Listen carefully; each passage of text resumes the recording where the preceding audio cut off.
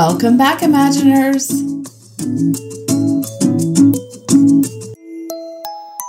This is the third part in a series on my own journey. I shared a bit about some of the mile markers in my journey, some of those aha moments that I couldn't unsee in the first episode. In the second episode, I talked about some of the bumps along the way. It was definitely not everything as I had planned, but I was able to identify two things that stood in my way and overcome those. In this episode, I want to tell you a little bit more about what my day-to-day life is now. But let's go back to the old days first, because for me, it helps so much to compare and contrast how my life is different. Sometimes our brains have trouble fully understanding the changes that we've made. You might remember me talking about this in a previous episode on the power of acclimation, anchoring, because our brains struggle to see how far we've come, how things are different. Our brains love efficiency. And one of the ways that our brain tries to maintain efficiency is believing that things are the same. Is that crazy? So we have to tell it that things are different. And one of the ways that's helpful is, again, this process I talked about in a previous episode on acclimation and anchoring into your new reality. And one of the elements of that is talking about it and truly, again, identifying what is different now versus then. Ideally, this is even more helpful if you do it while you're simultaneously doing something physical. It can be something like a little dance party. It can be doing something you never normally do. It can be something as simple as putting your hand over your heart.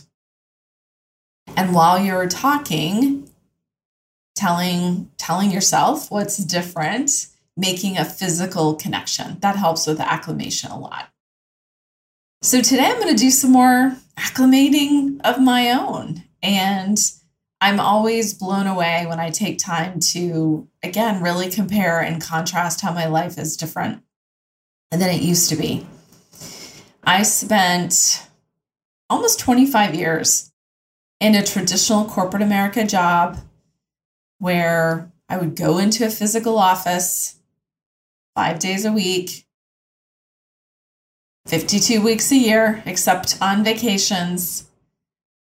And I would often stare out my window and dream about a different kind of life.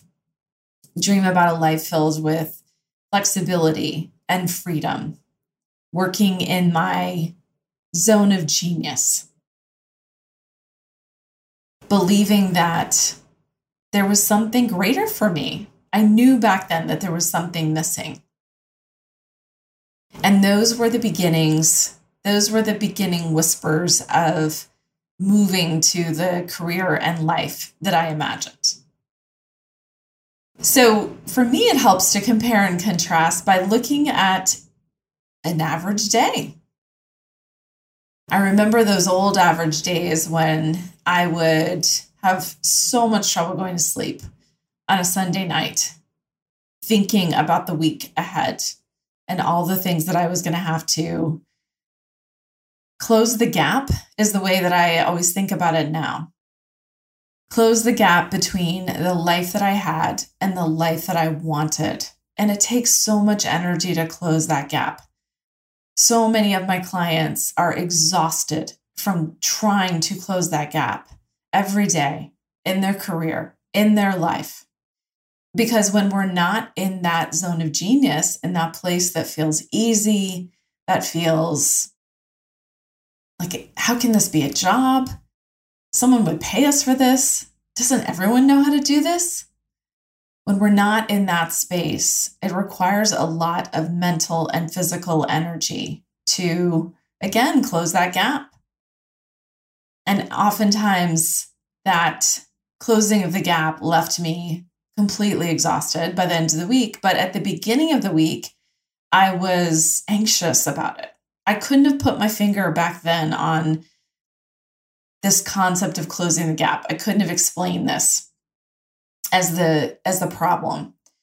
But now I know that that's one of the main reasons that I felt exhausted and anxious, and why I started to have medical problems, why I started to have trouble sleeping, why I started to feel discombobulated. And even though I am on a continuous journey right now, the anxiousness that I sometimes still feel, sometimes I can't go to sleep, not very often anymore, but oftentimes those come from the joy of my life, the thrill of my life. And that joy and thrill isn't fully happiness, but it's a knowing that I am in my zone of genius now. And the goals and the next dreams that I set for myself come from a place of prosperity. And they used to come from a place of scarcity. I think about, again, just an average day and how that's different. I used to, again, have trouble sleeping. I felt rushed all the time. I felt anxious. I would look at the clock and wonder when the day was going to end. I would spend so much time closing that gap and feeling disheartened and unenergized by my life, despite the fact that I was incredibly successful, that I had a job that others envied, that I seemed to have a life that so many people envied. But that was looking from the outside. Looking from the inside, I felt, again, that gap, that rub between trying to close the space between what you have and what you want. And now there's so much less time spent closing that gap. Very, very little, actually. But it's a continuation. Some of the things that I thought that I wanted when I was creating the career of my dreams, the life of my dreams, I realized along the way I actually don't. And then there's some other things that I've added in. So again, I'm going to tell you about my just an average day. And what I find so exciting about it is if you ask me again in a year, some of it's going to be different. That evolution continues for us. And sometimes we have to try something out to see if it's the right fit.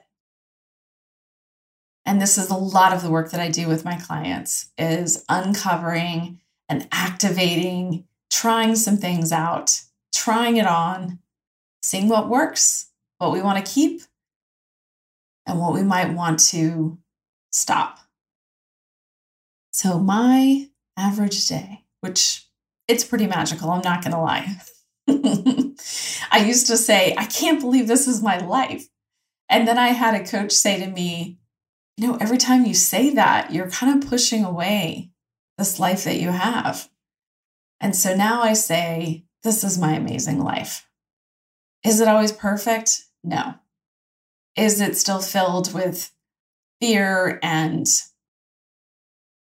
uncertainty and anxiety? Sometimes. I'm still living a human life. We all are. But I can tell you, there's no more closing the gap between what I know I want and what I am both experiencing and continuing to work toward. And that is my hope for each of you. So my average day, I wake up without an alarm. And this, my friends, is magic. I remember the alarm from all those years ago, all those many years, blaring. It makes you want to throw something. I am not a morning person. which I'm going to talk a little bit more about that in a minute. So waking up without an alarm is magical to me. And I couldn't, back when I was working in a traditional role, I couldn't imagine how that could be possible. That seemed like a dream for unicorns. But alas, it is available to everyone. And then I kick off what I call, stolen from a friend, slow mornings. Thank you, Tyann, for that great name. Slow mornings. I didn't even realize that's what I was doing until she gave me a name for it. Slow mornings are when you not only wake up without an alarm, but you just lie there. You don't grab for your phone. You don't jump out of bed worried that you missed an email, missed a text message. You simply wake up. You might doze back off, and you just spend some time being. We are human beings, after all. You hear me say this. We're not human doings. We are supposed to be more of the time. I think that's why so many of us seek peace. But peace requires us to actually be present. So I spend some time in the morning being present.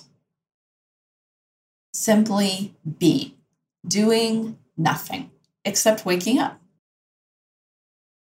That can take anywhere from 30 minutes to an hour, maybe an hour and a half some days. Sometimes I have some epiphanies during that time. Sometimes I just spend time in gratitude. But I give myself space to actually be. On this particular morning, after my slow morning, I decided to spend even more time in bed. So I went and got my laptop and I got back in bed. It was magical. And I spent some time doing some work from my bed. I never could have imagined this when I was working in corporate America. After the pandemic, some companies are offering more flexibility with where you are working, how you're working. But for many companies, the vast majority of workers, they're still going into an office or they're still expected to be on a Zoom video. And that's not a life that I want. As an introvert, I find all of that exhausting. I want to be connecting with others on my timetable and spend plenty of time in solitude, because that's when us introverts get our energy. That's when we fill our cup again. And we need that time. So I worked from bed for a while.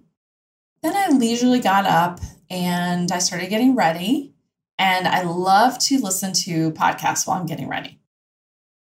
My current favorites are the Guy Razor, How I Built This. It highlights how many entrepreneurs build their company. I also love Brene Brown's 2 podcasts. She's been on a brief hiatus in the summer, but she will re-emerge shortly, and I'm so excited. So I oftentimes listen to podcasts. Sometimes I listen to fellow coaching podcast friends of mine who have incredible wisdom to bestow. But I love getting ready and listening to podcasts. Then I headed to my co-working space. Again, I love connecting, but on my terms. So I love to spend some time in my co-working space most days. Some days I don't. Some days we're working from other places, but I do love connecting with other entrepreneurs, and I love the inspiration that comes with other entrepreneurs. Then I had some coaching calls from my co-working space. And then I recorded my own podcast. And oftentimes listening to others' podcasts, one of my strengths is maximizer, which means I love taking several things and making it my own, curating it into a new idea, using my perspective to take thousands of pages of information oftentimes or concepts and turn it into nuggets that I can provide to my clients.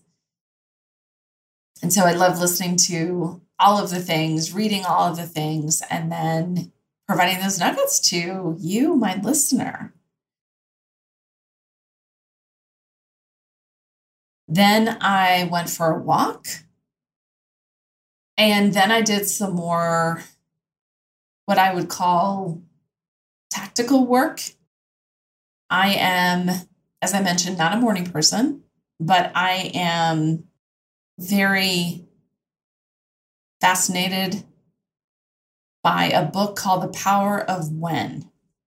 And The Power of When, it includes a quiz. I love a good quiz or personality inventory or assessment. And The Power of When has an accompanying book which gives you insight into your what's called chronotype, which is basically your body clock.